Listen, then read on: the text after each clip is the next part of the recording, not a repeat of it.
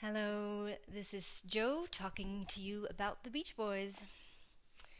I am recording this on November 3rd, and I'm swimming around in smile sessions like I'm sure most of you are.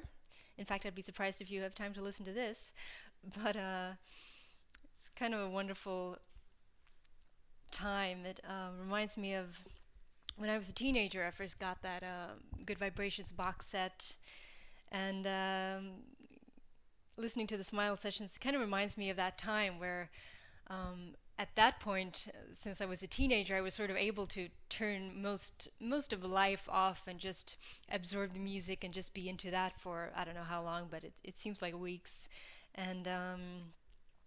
Of course, now it's a little different. Unfortunately, I'm not quite able to do that. There's still life and career and responsibilities and things to do. I can't just turn everything off to be take care of the Smile listening experience, unfortunately.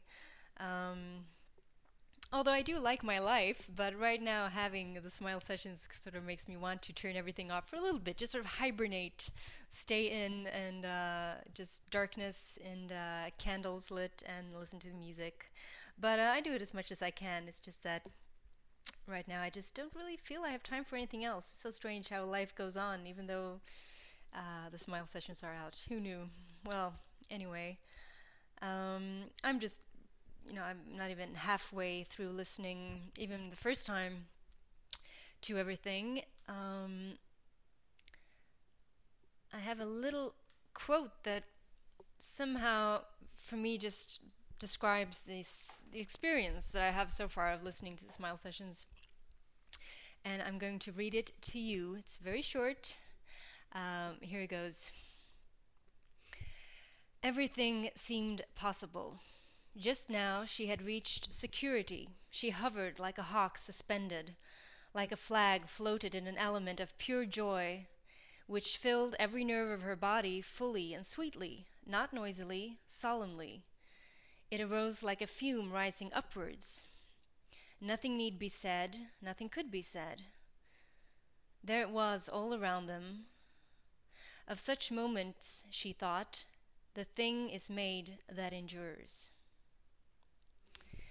Now that's the quote, and that is from a book by Virginia Woolf, To the Lighthouse. And that quote to me just describes perfectly the experience of listening to the Smile sessions for me right now.